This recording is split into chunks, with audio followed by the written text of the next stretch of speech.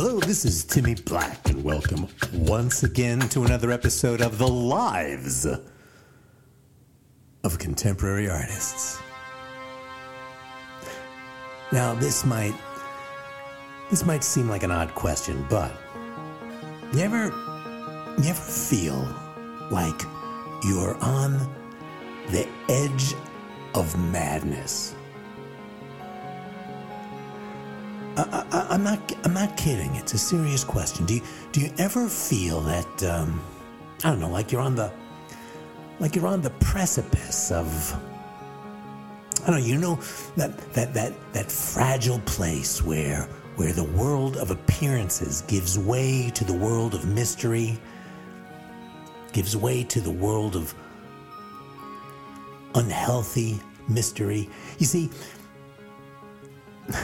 that's why I never make New Year's resolutions. I mean, why bother? I'm not overweight. I exercise regularly. I don't drink to excess, and I've struck through the years with trial and error the near perfect balance of work and leisure. I mean, in the world of New Year's resolutions, I'm pretty near perfect, and if I thought a small dose of humility would help my quality of life, I would have addressed that years ago, but alas, I haven't. But this perilous edge I'm talking about between lucidity and derangement has always been a bit more tricky for me. I mean, I have no trouble at all cutting down on carbs, but I can't seem to shake this irrational attraction for willful hallucination. I mean, some days are much better than others. What I mean to say is that some fantasies, some delusions are much more satisfying than others. And when I was younger, about this time each year, I tried committing myself to a steady regimen of mature rationality, but I could never stick to it.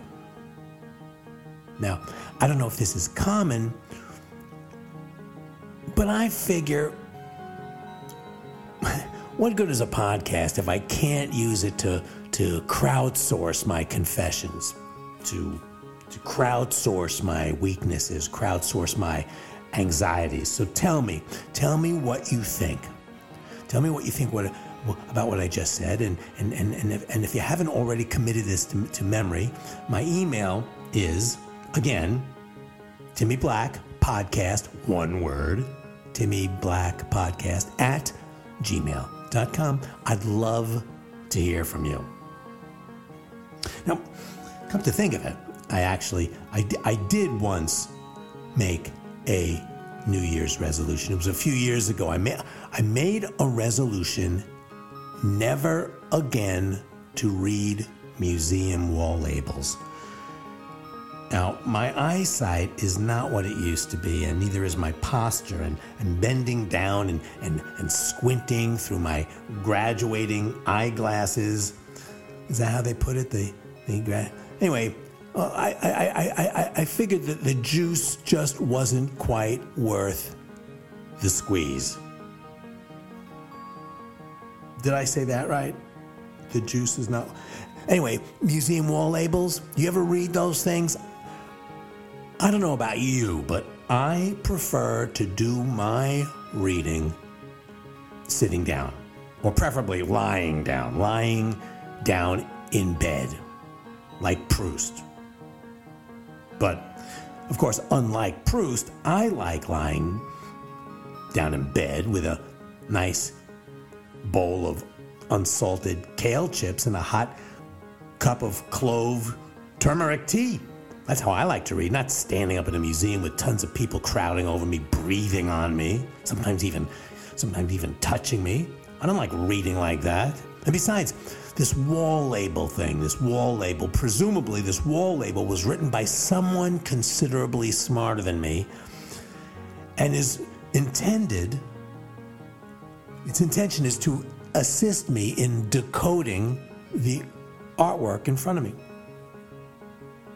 Well, you see, when it comes to works of art, I have to say I prefer the wholesale approach, the direct approach, where I allow the work and the artist behind the work to try to speak to me directly, not the retail approach, not the retail approach that's dependent on middlemen or middle people, dependent on middle women to help me understand. I don't need middle women to help me understand what's right in front of me. And by the way, what is all the fuss about understanding things?